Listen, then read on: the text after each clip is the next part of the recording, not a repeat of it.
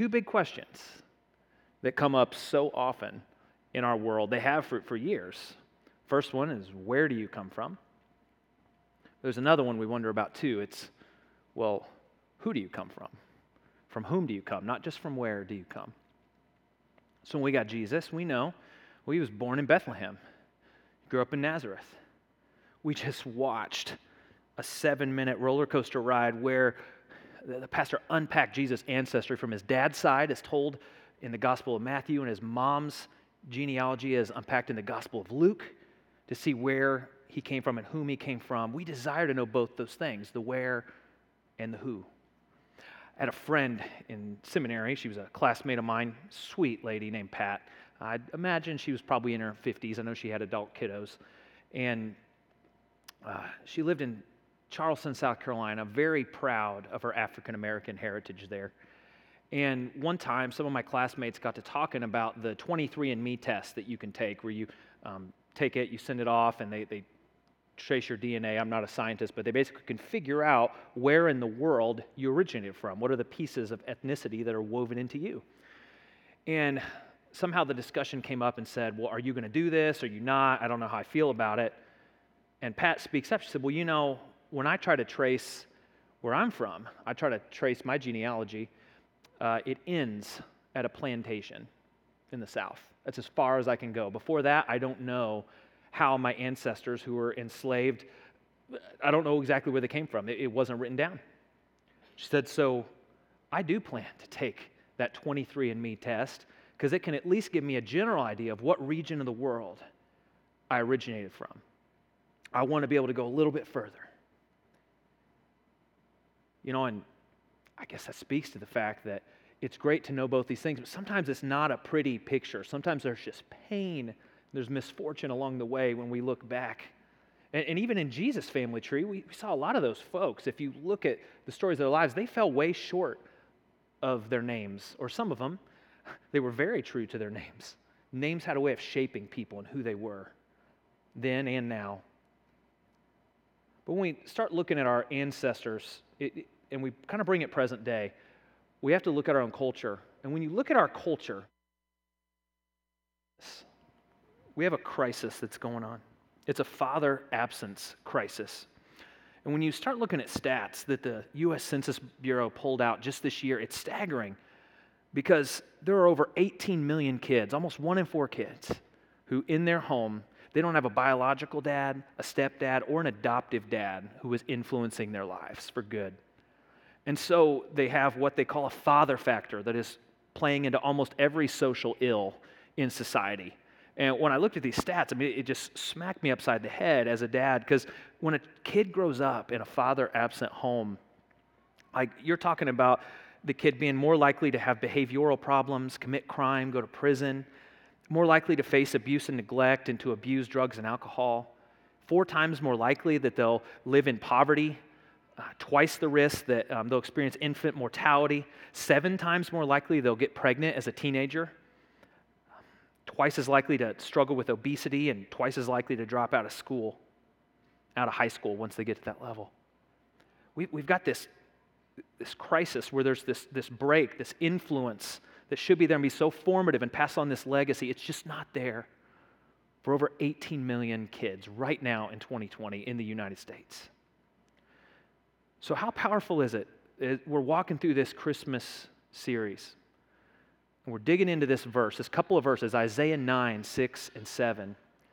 And we're looking at the fact Isaiah was speaking 700 years before Jesus was born, but he was talking about this king that was going to be born and this kingdom that was going to come and what that king was going to be like and how it was going to be greater than any king that God's people had ever seen.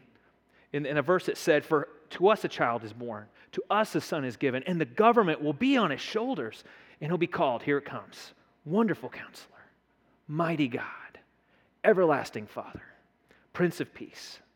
Of the greatness of his government and peace, there will be no end."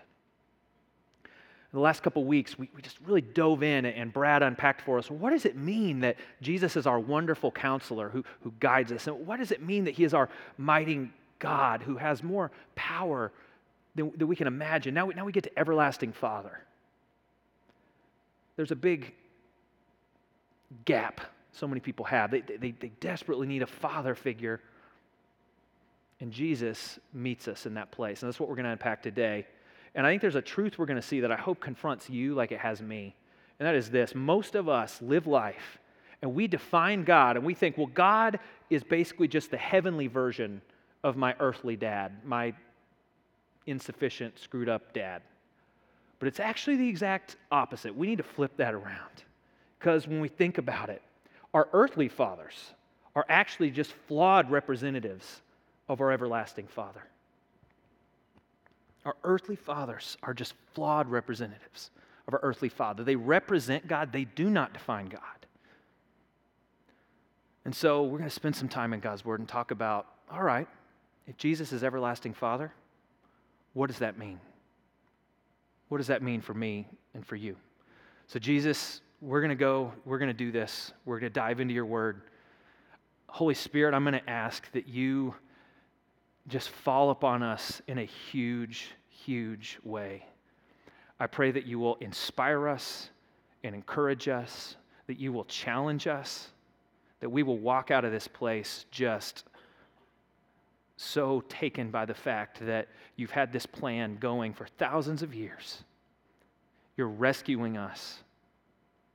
And no matter what type of earthly father we've had, you are our everlasting heavenly Father who doesn't give up on us. I pray you will just impress that on us. Father, open our eyes, soften our hearts, thicken our skin. You know what needs to be done better than we do ourselves. We ask you to do that. In your name, amen. So we're going to start today in Matthew chapter 1, verse 18. Hard copy Bible's awesome. You can also, if you're online, we're going to have the verses on the screen. You can jump on insidescc.org and pull it up and click sermon notes. The verses all pop up. It's all dandy and great. And we're going to start off today by taking a look at Joseph, who happened to be Jesus' earthly father. And just like all of us had an earthly father, biological father. Now, Joseph wasn't the biological father, but he did raise Jesus. That was entrusted to him, and he embraced that. So we're going to look. He gets a lot of shout-outs in the New Testament. And so this is going to be just kind of like a flyover. Okay, well, what did Jesus' earthly dad look like? So let's check it out. Matthew 1, starting in verse 18. It says, "The birth of Jesus Christ came about this way. After his mother Mary had been engaged to Joseph, it was discovered before they came together she was pregnant from the Holy Spirit. So her husband Joseph, being a righteous man and not wanting to disgrace her publicly, decided to divorce her secretly. But after he'd considered these things, an angel of the Lord appeared to him in a dream, saying, 'Joseph, son of David, don't be afraid to take Mary as your wife, because what's been conceived in her is from the Holy Spirit. She'll give birth to a son, and you're to name him Jesus, because he'll save his people from their sins.'" Jump to verse 24. It says, "Then when Joseph woke up, he did as the Lord's angel commanded him. He married her, but he didn't have sexual relations with her until she gave birth to a son, and he named him Jesus." So here's Joseph. He gets this news that just blows his mind. And what floors us about this is the fact Mary would have been viewed very disgracefully, even if she offered this explanation. People probably aren't going to buy it.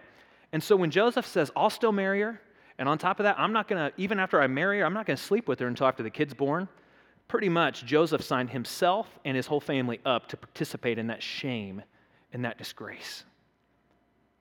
Joseph doesn't focus on how other people, other human beings are going to view him. He's thinking, what's my dad upstairs? What's my heavenly Father, my everlasting Father think about this? So he honors his word. He honors his wife. He honors God and this little baby that's going to be born.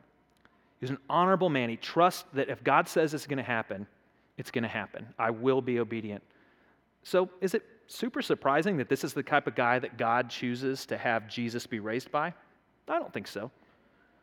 So then we get to the kind of the where part. Well, so where'd they raise him in those early years? Well, we got to jump to Matthew chapter 2 for this, verse 13, where it says, "An angel of the Lord appeared to Joseph in a dream." These dreams just keep popping up, saying, "Get up, take the child and his mother, flee to Egypt, and stay there until I tell you. For Herod is about to search for the child to kill him." So he got up, took the child and his mother during the night, and escaped to Egypt. Verse 19 says, "After Herod died, an angel of the Lord appeared in a dream to Joseph in Egypt, saying, "Get up, take the child and his mother, and go to the land of Israel, because those who intended to kill the child are dead." And so he got up, took the child and his mother, and entered the land of Israel. But when he heard that Archelaus was ruling over Judea in place of his father Herod, he was afraid to go there, and being warned in a dream, he withdrew to the region of Galilee. Then he went, he settled in a town called Nazareth to fulfill what was spoken through the prophets, that he'd be called a Nazarene. I kind of feel for Joseph because these angels just keep waking him up. I'm like, did this guy get a good night's sleep ever in his life? And for those of you who are just visual and it helps lock you in, I wanted to put on the screen this map that shows how Mary and Joseph traveled this long journey when she was in the third trimester, no less, originally from Nazareth to Bethlehem for him to be born. And then, after being in Bethlehem, living there, Jesus gets to be probably a toddler, and they get this message, hey, this homicidal, paranoid Roman ruler is going to kill all the babies in town. You gotta skip town. You got to go to Egypt. So they go, and you see how far that was that they traveled. They live in a foreign land, knowing it's not safe. And then when the coast is clear, they settle back in Nazareth because that's going to be the safest place to raise this boy. So these angels, they keep appearing with messages, and Joseph just keeps listening, and he just keeps obeying. He remains faithful. He protects his family. He's not afraid to do the hard things, not afraid to make the hard choices, not afraid to get up in the middle of the night and make a decision when the time comes. This is the man that Jesus had as his earthly dad. But then you bring the question, okay, so I see Joseph, I see Joe, but what did he do for a living? That's the question that comes up a lot, right? Well, we got to jump quite a few chapters down, Matthew 13, and it speaks to that. What did he do for a living? This is verse 54, Matthew 13:54. It says, Jesus went to his hometown, and he began to teach them in their synagogue, so that they were astonished and said, "Where'd this man get this wisdom and these miraculous powers? Isn't this the carpenter's son? Isn't his mother called Mary, and his brothers James, Joseph, Simon, and Judas? And his sisters, aren't they all with us? Where does he get all these things?" So when we look there, in English, we would usually say, well, Joseph was a carpenter, right? But in Greek, there was a different word. It says he was a tekton. And a tekton was someone, he probably worked with stone or with wood, but he didn't just work with wood. He probably worked with stone. And the kind of projects he did were what you're about to see on the screen. This is a picture of the amphitheater in Sepphoris, which was a town just a few miles north of where Jesus grew up. And when the Romans were constructing all of these different buildings and all these projects, they would often hire Jewish tektons to build these. Now, we don't know for sure. We know this was built around the time Jesus was growing up, when Joseph would have been working. We don't have conclusive evidence that they worked on this precise amphitheater. But we do know this is the kind of stuff that tektons did. Who knows? Maybe Jesus and Joseph went and did stonework on this thing that's still standing. My wife and I got to stand in this thing and sing a song a few years ago when we went to Israel, and it was just amazing to think, wow, Jesus could have stood right here in this thing. So Jesus, he would have worked as a tekton. He would have been apprenticed by his dad until he was about 30 years old. And Joseph, it seems like, based on people's responses, when he goes into the synagogue and he starts teaching and unpacking all this wisdom, it sounds like Joseph probably raised Jesus as a pretty down-to-earth, hardworking local kid who probably loved his neighbors. And folks just don't know what to think. Isn't this the guy who works with wood and stone? How in the world is he making all these connections from the Old Testament scriptures? How is this happening? Joseph raised Jesus to have competence and character. But was Joseph perfect? No, he wasn't.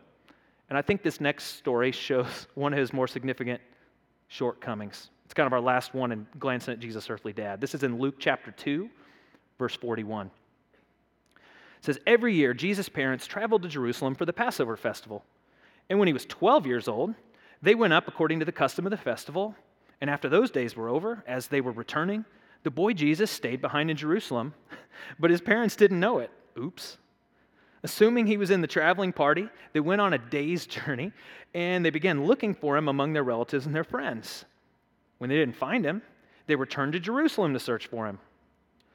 And after 3 days, they lost their kid for 3 days. They found him in the temple, sitting among the teachers, listening to them and asking them questions. And all those who heard Jesus were astounded at his understanding and his answers. And when his parents saw him, they were astonished. And his mother said to him, "Son, why have you treated us like this? Your father and I have been anxiously searching for you." Jesus looks back at him and says, "Why were you searching for me? Why, didn't you know that it was necessary for me to be in my Father's house?" But they didn't understand what he said to them. Now, I want to give the benefit of the doubt to Mary and Joseph. I really do. I hope you give me the benefit of the doubt that I forgot to feed my children breakfast yesterday. Around noon, Miles is like, "Dad, all we had was a bowl of cocoa rice." Bunch of sugar. Yeah. So I want to give them a little benefit of the doubt.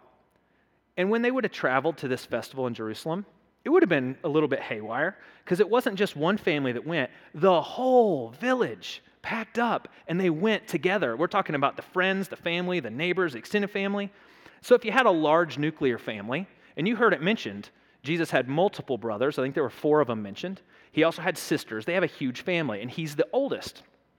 So you think about it. When you go anywhere with your kids, grocery store, amusement park, whatever, funeral home, are you as worried about your older kid usually? No, you're really distracted by the little kids, the ones that are underfoot. They're the ones who are more needy. So there's a good chance they're traveling in this big old caravan, and Jesus, as a 12-year-old who's almost a man, he's the equivalent of a family gathering where there's the adults table, there's the little kids table, and then what was the third table? The big kids table, right? He's at the big kids table. You don't have to worry about him. He's hanging out with the cousins and the aunts and uncles. But they lose him. And Jerusalem was a pretty big city, 70, 80,000 people. But when you had a festival, you're talking about maybe up to 500,000 people in this city. So when you're like, why is it taking them days to find him? Because it's chaos. There's people everywhere. And 3 days later, they find him. The rest of their family's probably home. And there sits Jesus, proving himself as this little prodigy to all these religious experts. And moms, they were the ones, when they were little, they nurtured them, cared for them, taught them stuff. When they got older, it was the dad. The dads were responsible for the education. So it seems like Joseph must have done something right, educating Jesus on the human level. And when they asked Jesus, though, when the mom and dad are like, "Jesus, how could you do this?" They don't understand his answer. He says, "I got to be about my Father's business. I need to be here in the temple." They don't get it. And I wonder why. Why don't they get it? Is that they're just exhausted and they're worried? Had the younger kids been pooping themselves and they just had no more mental bandwidth? What's going on? But they don't get it. It goes over their head. Joseph was a great earthly dad, but he wasn't a perfect earthly dad, not by any stretch of the imagination. So we've seen that snapshot of Jesus' earthly dad. Good dude. I think I'd like to hang out with Joe, go cut some stone, maybe build something. But what about our earthly dads? We got to reflect a little bit. As we get ready to do this, we're going to look at 4 types of dads that J.D. Greear, who's a really amazing pastor in North Carolina, that he talks about. And I want to make something clear. As we zoom in on these dads, I want to point out nearly every dad has some positive good attribute. And I think the same thing for every mom. If every human being is made in the image of God, no amount of evil and Satan trying to twist us and mess up our lives can take away every little glimpse of the light of Jesus, right? But in our brokenness, most of us dads tend to stumble into certain patterns and ways of acting, behaving, thinking. And so I'm going to list 4 of these common ways. You might say, "Well, no, I have a great dad, but okay, that little piece fit," or "No, my dad was good, but my mom, yeah, that resonated with my mom." Okay, so you can expand this to parenthood in general, but we're talking about fatherhood today. So we're going to look at these 4 types of dads, and I'm encouraging you, go into reflection mode. Think of how your dad was. If you are a dad like me, think about, is any of this brokenness showing up in my life, in my raising my family, or partnering with my adult kids, okay? So the first type of dad is the never satisfied dad. This is the dad who maybe was the taskmaster and you just could never meet their expectations. You wondered where you stood with them. Seemed like no matter what you did, it could have been better. You felt inadequate all the time. And the 4 words that you wanted to hear more than anything are the words you probably never got. I'm so proud of you. I'm proud of you. I talked to a pastor who got a chance to go and be kind of a mentor in a support group at the local high school here in Shelbyville. And it was with this group of high school kids and just helping them try to walk through processing their family lives and the struggles they had. And one day, one of the guys in the group, one of these high school guys, shared a story about a difficult decision he had to make and a boundary he had to set or something. And this pastor looked at him and said, "I am so proud of you. That was awesome. You did a good job there." And tears start coming down this student's face. He hadn't seen this kid cry ever. And the kid finally got himself dried off a little bit, and he looked at the pastor. He said, "You know, I've never ever been told that a single time in my whole life. That's the first time." If that's you, your dad's brokenness a lot of times will frame out your relationship with God. You'll start worrying, can I really do enough to please my Heavenly Father? Where do I stand with Him? Guilt just kind of runs you ragged. But the truth is, no. Our everlasting Father's not standing there holding up this list of every failure, every shortcoming, and every unmet to-do that you had in your life. That's not how He works. Quite the contrary. In Zephaniah 3:17, it paints this picture of God as our everlasting Father, and it says God rejoices over us with gladness. He quiets us with His love. It says He exults over us with loud singing.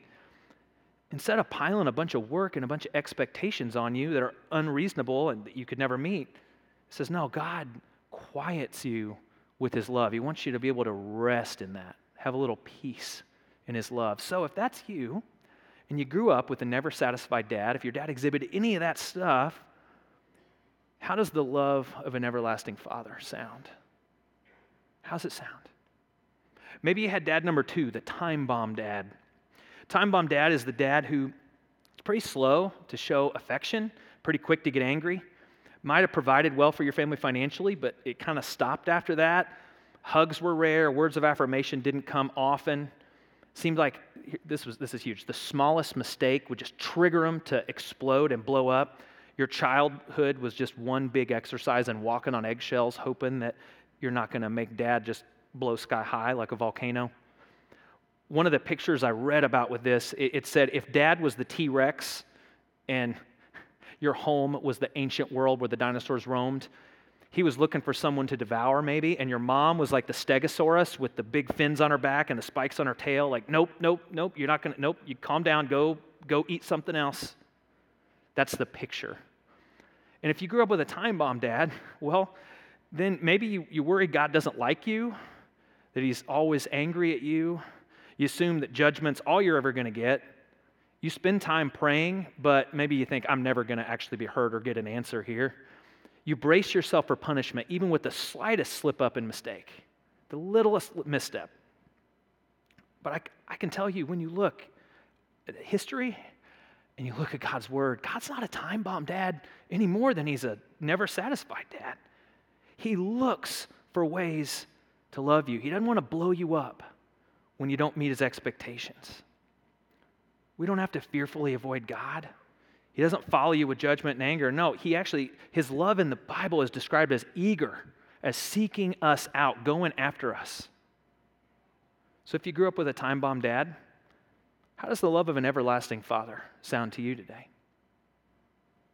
Here's type 3, emotionally distant dad. This is a dad, maybe he was around your whole life, but he was never really close to you. You know, it made you feel like he was just a little too busy for you. Came to your volleyball games, but the car ride home was just really awkward and really silent. You didn't know what to do with it. The dinner table hardly said a word unless your mom talked to him and it was one-word answers. Changed your oil in your car faithfully every 3,000 miles, maybe every 2,900 because you can't be too safe, right? And you used that high mileage oil because you knew the car you were driving was not the new car in the family. But, you know, he pretty much never said, I love you. He survived his childhood by staying arm's length, and unfortunately, he didn't realize when he got his own kids, I need to pull him in close. There's an author named Stephen Poulter, and he wrote a book called The Father Factor. And they looked at a bunch of data about this fathering style, the emotionally distant dad, and they found out that between the years of 1945 and 1980, About 50% of nuclear families in the United States had an emotionally distant dad. There's a lot of reasons given for that. Part of it was a lot of the dads of boomers, they had PTSD from World War II. They didn't know it. They couldn't process their own emotions, let alone other people's. But pretty much every single baby boomer and every single Gen Xer, if you took all of them from all those years, about half of them had an emotionally distant dad. And those consequences start to show up.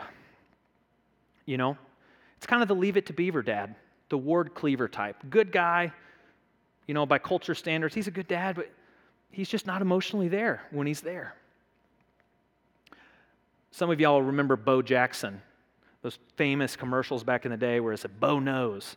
He was a multi-sport star, still hailed as possibly the greatest athlete of our time. And he was a star for the Los Angeles Raiders of the National Football League. He was a star outfielder for the Kansas City Royals. He could hit, he could run, he could do it all. And he confessed one time, he said, in all my growing up years, all the way through my pro career in both leagues, my dad never, ever came to a game. He had all these accomplishments, all this ability, all these commercials, all this money. But what he wanted more than anything was for his dad to show up at just one game. And he never did. When that's your relationship with your dad, that can eat at you. You know, you start to think God's just distant. You don't see yourself as a priority. You think all the responsibility's on you. And you struggle to love other people because you can't really give other people what you never got, right? But then we look at God's word and we see God loves us so much. Even when sin got in the way, he wasn't willing to let it stay in the way. He wouldn't let us stay separated. When John 3:16 said, this is how God loved the world, Jesus said, no, I'm going to rescue you. I'm going to make it possible for you to know a Father, an everlasting Father. I'm going to work to be near you, and I'm going to work to be known by you. So if that's you, and anything in that pinged in how you saw your earthly dad or your heavenly dad, if you had an emotionally distant dad, how does the love of an everlasting Father sound to you? Last one is this, an absent dad. An absent dad is where he pretty much leaves you with a life soundtrack of rejection and unimportance. Never showed up to your birthday parties or school plays, spent his time doing what he wanted to do. Maybe if your folks split up when you were a kid, he never really bothered to come around. He let your grandpa or your stepdad or your uncle kind of fill in the gaps as best as he could. Got so caught up in chasing his career, he was never home. I think the poster song for this is that old song from years ago, The Cat's in the Cradle by Harry Chapin. You remember that? Cat's in the cradle at the Silver Spoon, Little Boy Blue and the Man on the Moon. When you coming home, Dad? I don't know when, but we'll get together then. You know we'll get together then. That's the reality of an absent dad. And so you start thinking, well, if my earthly dad rejected me, well, God rejects me. I don't deserve love. I could never be included. I'm not important. My heart's just broken. But then Jesus enters saying, no, I want to be your everlasting Father. I don't abandon you. I didn't abandon you when it meant hanging on a cross. I'm not absent. I'm present with you every time you suffer. I accept you even when you can't accept yourself. You are way more important. I'm way more important than I can imagine. So if you grew up with that kind of dad, an absent dad, if any piece of that rang true, how does the love of an everlasting Father sound to you this Christmas? I encourage you to think about that. Was there a piece of my dad growing up that was never satisfied, was a ticking time bomb, was emotionally distant, maybe absent?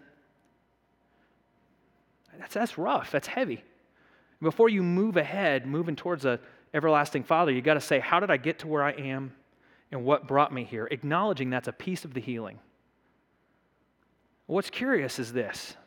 As I went digging in and looking at Jesus' earthly dad, you've got that story where Joseph and Mary accidentally lose him for 3 days. Just flat out lose him. And they find him. But after that, if you go through all 4 of the Gospels in the New Testament, Matthew, Mark, Luke, John, Joseph doesn't appear as a character ever again. He's referenced in passing, like as a past tense thing, but he's not referenced. And yet you see Jesus' mom, you see his brothers and sisters mentioned. Why? Well, we think it's probably because Joseph died at some point. Wouldn't be surprising. A lot of times men were much older than the women. Mary was a teenager. He's probably an older guy. So as Jesus went through adulthood, at some point he lost his dad who had apprenticed him, who raised him.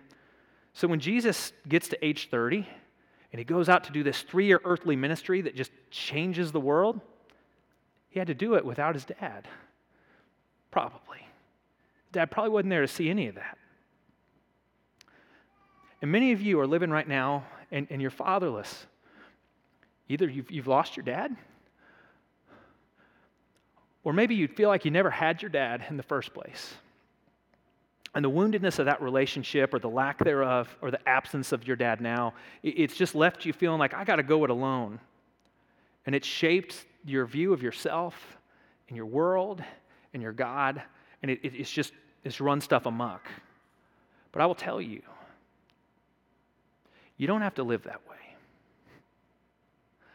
Not when there's an everlasting Father who has a plan that's bigger and better. Not with an everlasting Father who brings healing and brings empathy that no other human being could bring.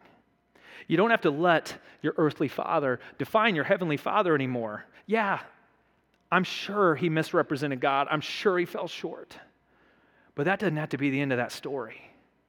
My question for you this Christmas, as we celebrate the birth of this little baby that we now know is our Savior and our King and our Lord, is will you look to that Savior and that King and that Lord and that manger, and will you let him heal you? Will you let him start putting the pieces back together? Will you muster that courage to say, meet me where I am, as screwed up as I am, and be who you say you are? Will you be the everlasting Father I never had, but I always wanted? That psalm that Brandon read at the beginning, Psalm 68, in verse 5, it says, God in his holy dwelling is a father of the fatherless. That is who he is, that is what he does. So will you give him a chance to be that in your life this Christmas? Will you give him a chance?